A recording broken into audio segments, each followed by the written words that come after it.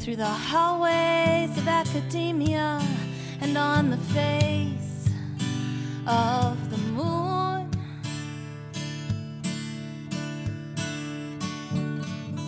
The footprints of conquest haven't left us any room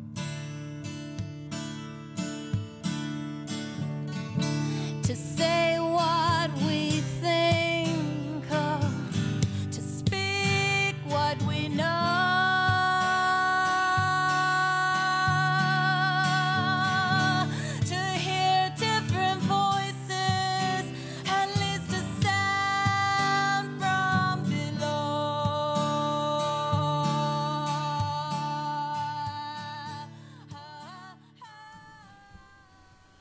Greetings and welcome to the second edition of Women's Liberation Radio News. Our goal is to produce a monthly radio broadcast to break the sound barriers women are blocked by under the status quo rule of men. This blocking of women's discourse and ideas we see in all sectors of society, be they conservative, liberal, mainstream, progressive, or radical.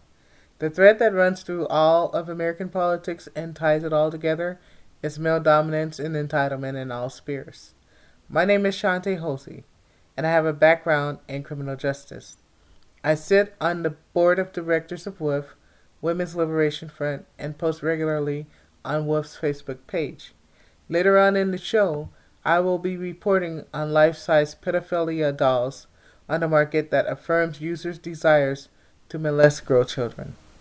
And hi, my name is Thistle Pedersen. Recently, The Atlantic Monthly published an article entitled, "Can Child Sex Dolls Keep Pedophiles from Offending?" The article created a whirlwind of discussion on social media about whether the business of manufacturing these life-sized child dolls is effective in preventing men from committing real acts of molestation against real children. The owner of the company cites letters from customers that say things like, "Thanks to your dolls, I can keep from committing a crime," as evidence that the dolls prevent sex crimes. But scientific research conclusions are unclear because the research was done just on pedophiles who have committed crimes and not on the ones who don't. The article in the Atlantic Monthly argues that there are two kinds of pedophiles in the world: ones who physically act on their desires with real children and ones who do not. What makes the difference? One German brain study posits that pedophiles who do not act on their desires have a stronger connection in their brain to impulse control. In today's program, we will explore what pedophilia is and explore the latest statistics on pedophilia and pedophilic sex offenders. And finally in the program, we will be interviewing Dr. Kathleen Richardson, robotics ethicist from the UK, about these dolls. Is pedophilia a disorder, a sexual orientation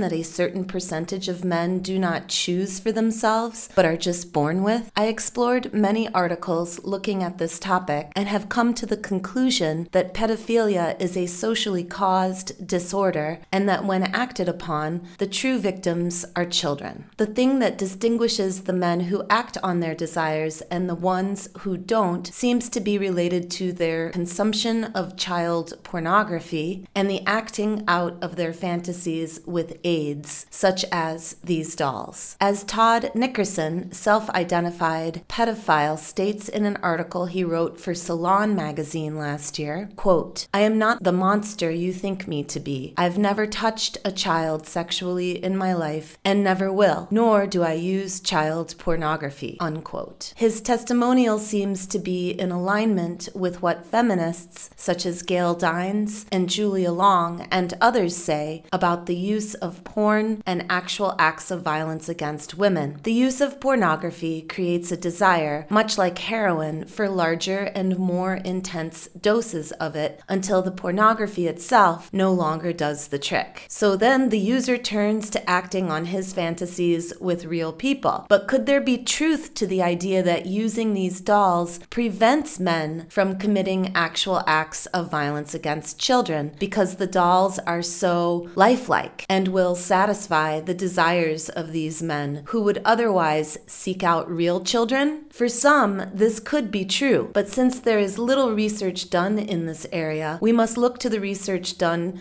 on pornography use to understand the fact that porn use increases through time and users seek out more and more violent porn as they go along. In popular culture, there seems to be growing concern over the use and sale of these dolls, and just on a psychological, emotional level for children. What is it like when and if a child discovers one of her daddy's or their uncle's dolls? How must it make a child feel to see themselves as an object of a man's sexual fetish and fantasies? In Australia, over 18,000 people and counting have signed on to a petition created by a concerned grandmother to ban the sales of life-sized child sex dolls. Melissa Evans states, quote, "I am hoping this petition will prohibit the import of child sex dolls into Australia. Ideally, the manufacture and sale of these sickening aids for pedophiles will be ceased globally. The dolls are made to be lifelike. Therefore, the idea normalizes pedophile behavior," unquote. In addition, University of Western Sydney social sciences lecturer Dr. Maggie Hall, who has worked alongside sex offenders, is concerned about how pedophiles are represented as victims rather than perpetrators when looking at these dolls. She states, quote, "It's a worry the way pedophiles are being presented, that they can't help themselves and we should feel sorry for them," unquote. But what are the practical solutions to pedophilia? What kind of treatment is effective at curbing sexual violence towards children in our society? Studies show that psychotherapy groups for convicted pedophiles can curb the behavior. Dr. Fred Berlin, director of the Johns Hopkins Sexual Disorders Clinic in Baltimore, said in an interview with Live Science magazine, quote, "We don't know how to change the fact that a person is sexually attracted to children, but that doesn't mean there can't be a successful treatment," unquote. In the late 1980s, Berlin tracked 406 men convicted of sex crimes against children in Maryland. 5 years after they were discharged, 2.9% of men who completed therapy had been arrested for another sex crime. Men who didn't complete therapy reoffended at a rate of 7.4%, according to the article published in the American Journal of Forensic Psychiatry. One thing is clear about practical solutions and therapy for sex offenders. The child dolls are not a part of it. The therapy focuses on redirecting sexual desire towards adults and curbing the desire to molest children.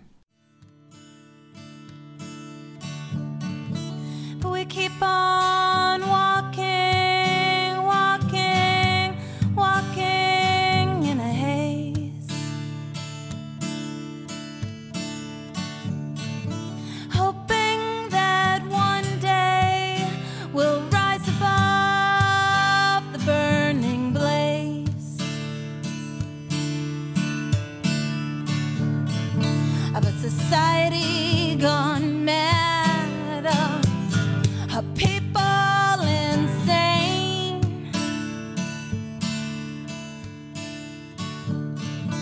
The whole world at arm's length. Our silent efforts are all in vain.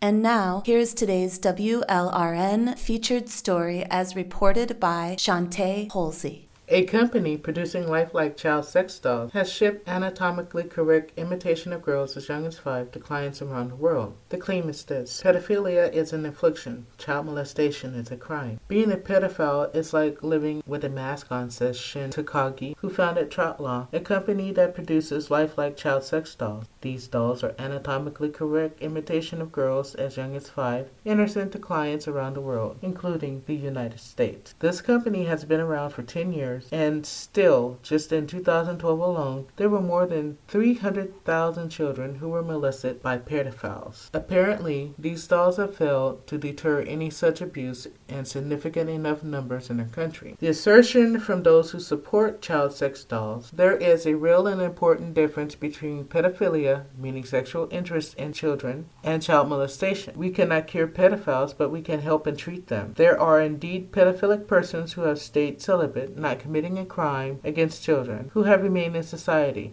Apparently, the company in question makes child sex dolls with the hopes that child molesters will use the dolls instead of sexually assaulting children. Takagi claims that Chotla is the key in preventing child molestation. Takagi's own words, and I quote, "We should accept that there is no way to change someone's fetishes. I'm helping people to express their desires, legally and ethically. It's not worth living if you have to live with repressed desires." Unquote. Pedophilia is now seen as a sexual orientation towards children. To quote from a recent article in The Atlantic entitled, "Can Child Sex Dolls Keep Pedophiles from Offending?" A meta-analysis conducted by the Mayo Clinic recently concluded that treatments for pedophilia, which they were testing, among people who have actually molested children, produce relapse rates ranging from 10 to 50%. The treatments can include, but are not limited to, cognitive behavioral therapy and chemical castration, and other interventions intended to suppress urges. Takagi believes other methods of harm reduction are warranted and suggests his products could help. There is no research to indicate whether or not Takagi's dolls could be successful, and Peter Fagon from the Johns Hopkins School of Medicine is skeptical that there ever will be." Unquote.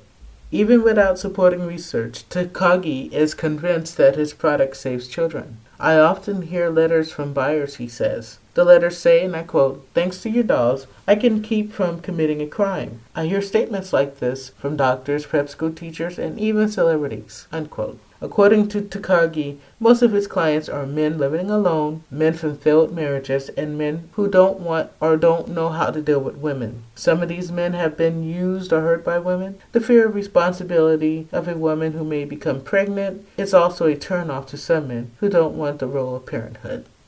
In other words, it is completely acceptable to create an alternate world which condones child rape, as long as it's done secretly, behind closed doors, and preventing accountability for any sexual misconduct. There are several of these sex dolls producing companies, some of which sell up to $400 a day, childlike and lifelike. Yet the number of rapes and molestation never seems to decline.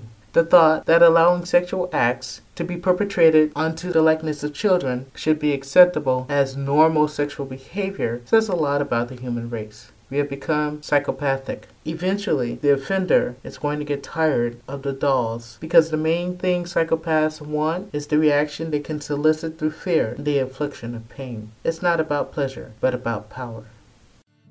So speak out, speak over, speak under, speak through the noise.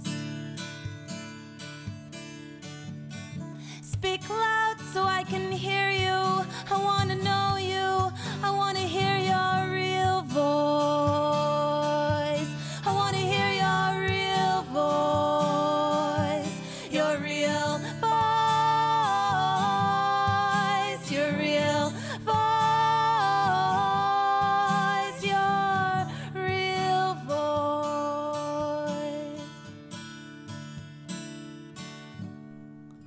Finally, in today's broadcast, we will listen to Kathleen Richardson of Campaign Against Sex Robots talk about pedophilic culture and the discussions she is leading about the ethics of these dolls. Do these dolls prevent men from committing acts of sexual violence? How do we know? What sort of suggestions does Dr. Richardson have for pedophilia prevention in our society? To conduct today's in-depth interview, we have WLRN's Elizabeth McEwen discussing this topic with our guest, Kathleen Richardson.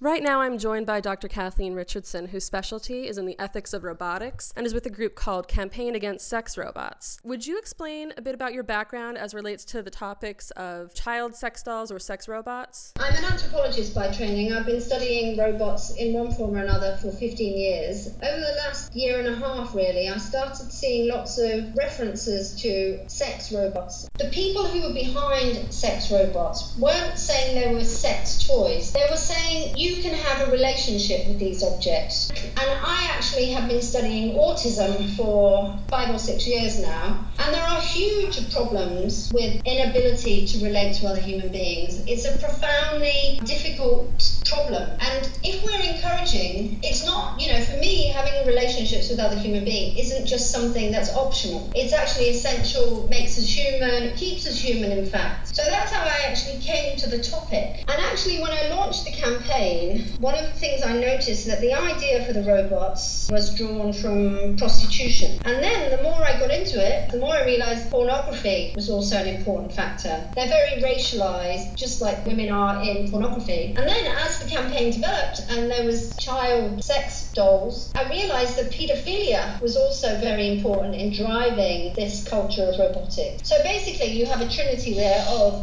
prostitution, pornography, and child abuse. In January, you released a statement on your website, campaignagainstsexrobots.org, on the child sex dolls being manufactured by Chotla in Japan. And in it you said, "We implore the Japanese government to take action and prohibit sales of these disturbing and abusive artifacts." Are you aware of Japan's overall tolerance and climate towards the likeness of children and infants being portrayed in sexual acts, and what they think this achieves for their citizens? Children are vulnerable and they have less power. And in some cultures like Japan, they have seemed to promote pedophilia as a kind of acceptable, normal sexual behavior. These people are saying this is a viable alternative to this abhorrent practice, and to think that it could possibly have some actual positive effect. It's just living in la-la land. What the exploitation of children is all about is people with more power using their power get their needs met. So we need to have a political discussion, thinking about who has power and who uses it inappropriately. When someone has access to an object made in the image of a child intended for sexual gratification, what do you think this does to their overall mentality, and what is your basis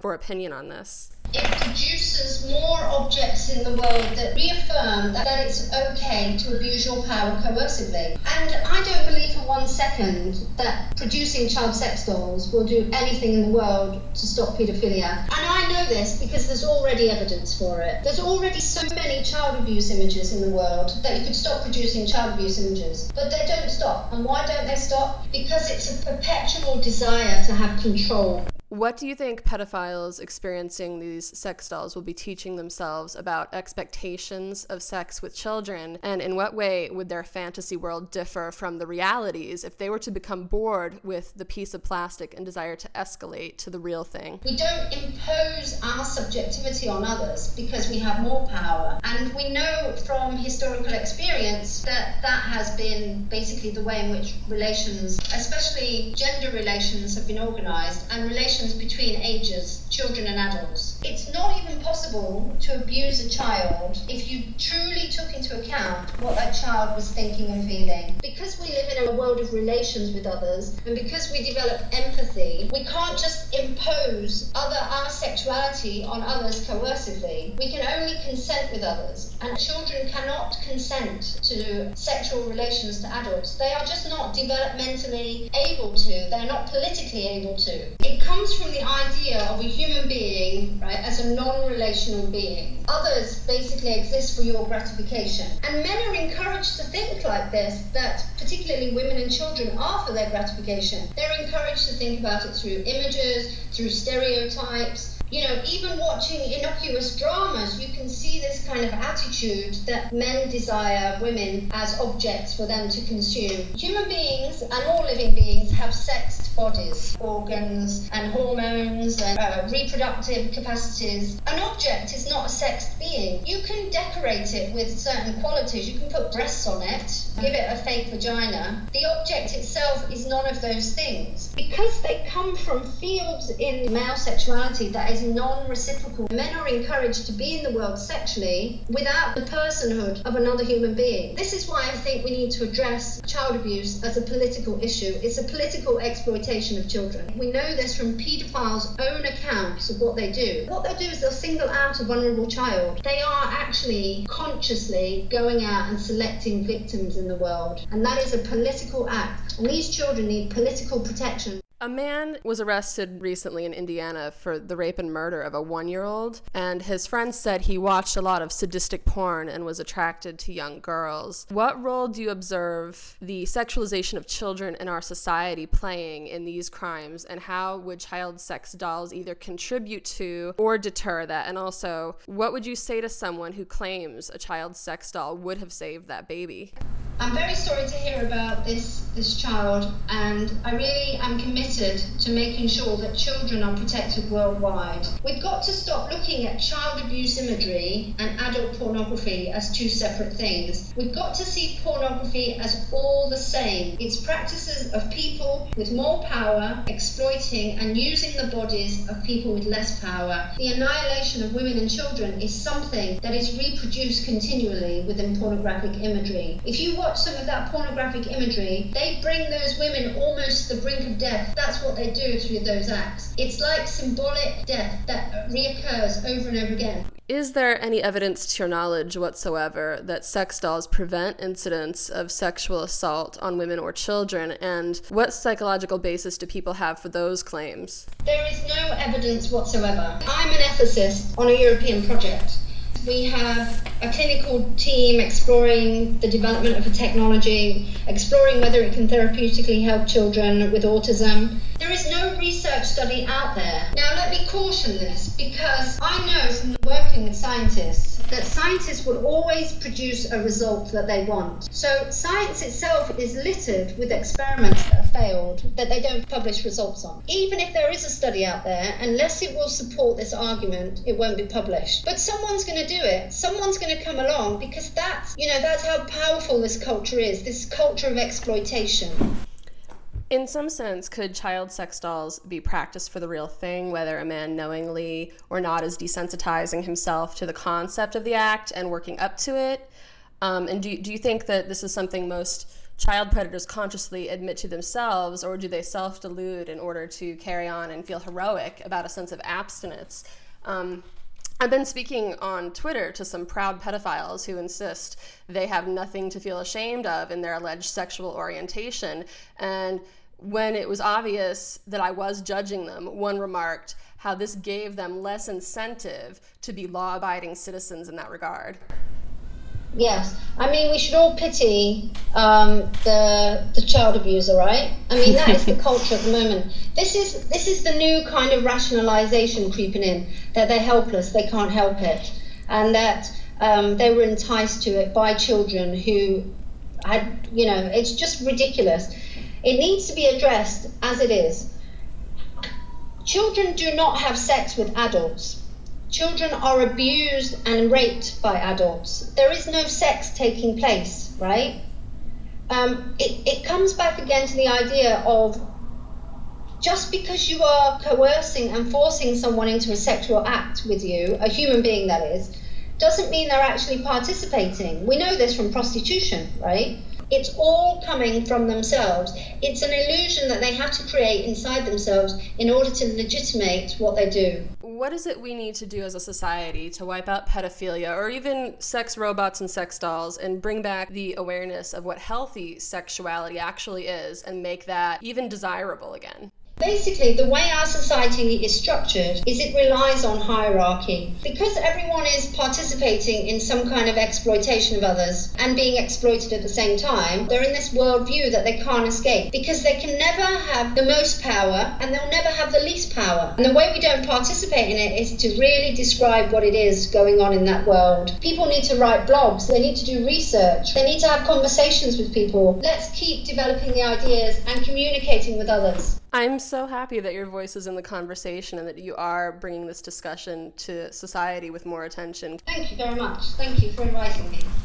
To our listeners, I wish to add that you can hear the extended interview, which is quite lengthy, on our website under the Interviews tab. Please check that out. There's really a lot to hear and lots of good information. At home I have a cupboard with a secret that I keep. A life-size little girl doll with an expression oh so sweet. I bought her on the internet, shows her hairstyle and a race, and it's just a strange coincidence. She has your daughter's face. I'm not the monster in the closet, nor the fiend under your bed. I'm not why you keep your feet tucked in while... And that concludes our second edition of Women's Liberation Radio News for June 2016. Thanks for tuning in. If you'd like to get in touch with us to volunteer or comment, please email WLRnewscontact@gmail.com. We are looking for other women to join us in this radio news service and would love to see a copy of your resume and references, though you need not have experience in radio to apply. We are all volunteer-run, people-powered radio and are happy to work with you at whatever level of experience you have in radio journalism. Thanks again for listening. I am Thistle Pedersen, your co-host. And I am Shantae Hosey, signing off from the second edition of WLRN. Be sure to tune in next time for our monthly program, Breaking the Sound Barrier That Blocks Women's Voices. We are always interested to hear what you think. So that email address again, WLRnewscontact@gmail.com. Again, WLRnewscontact@gmail.com. We would love to hear from you. But how will we find our way out of this? What is the antidote for the patriarchal kiss? How will we find what needs to be shown? And then after that, where is home? Tell me, where is my home?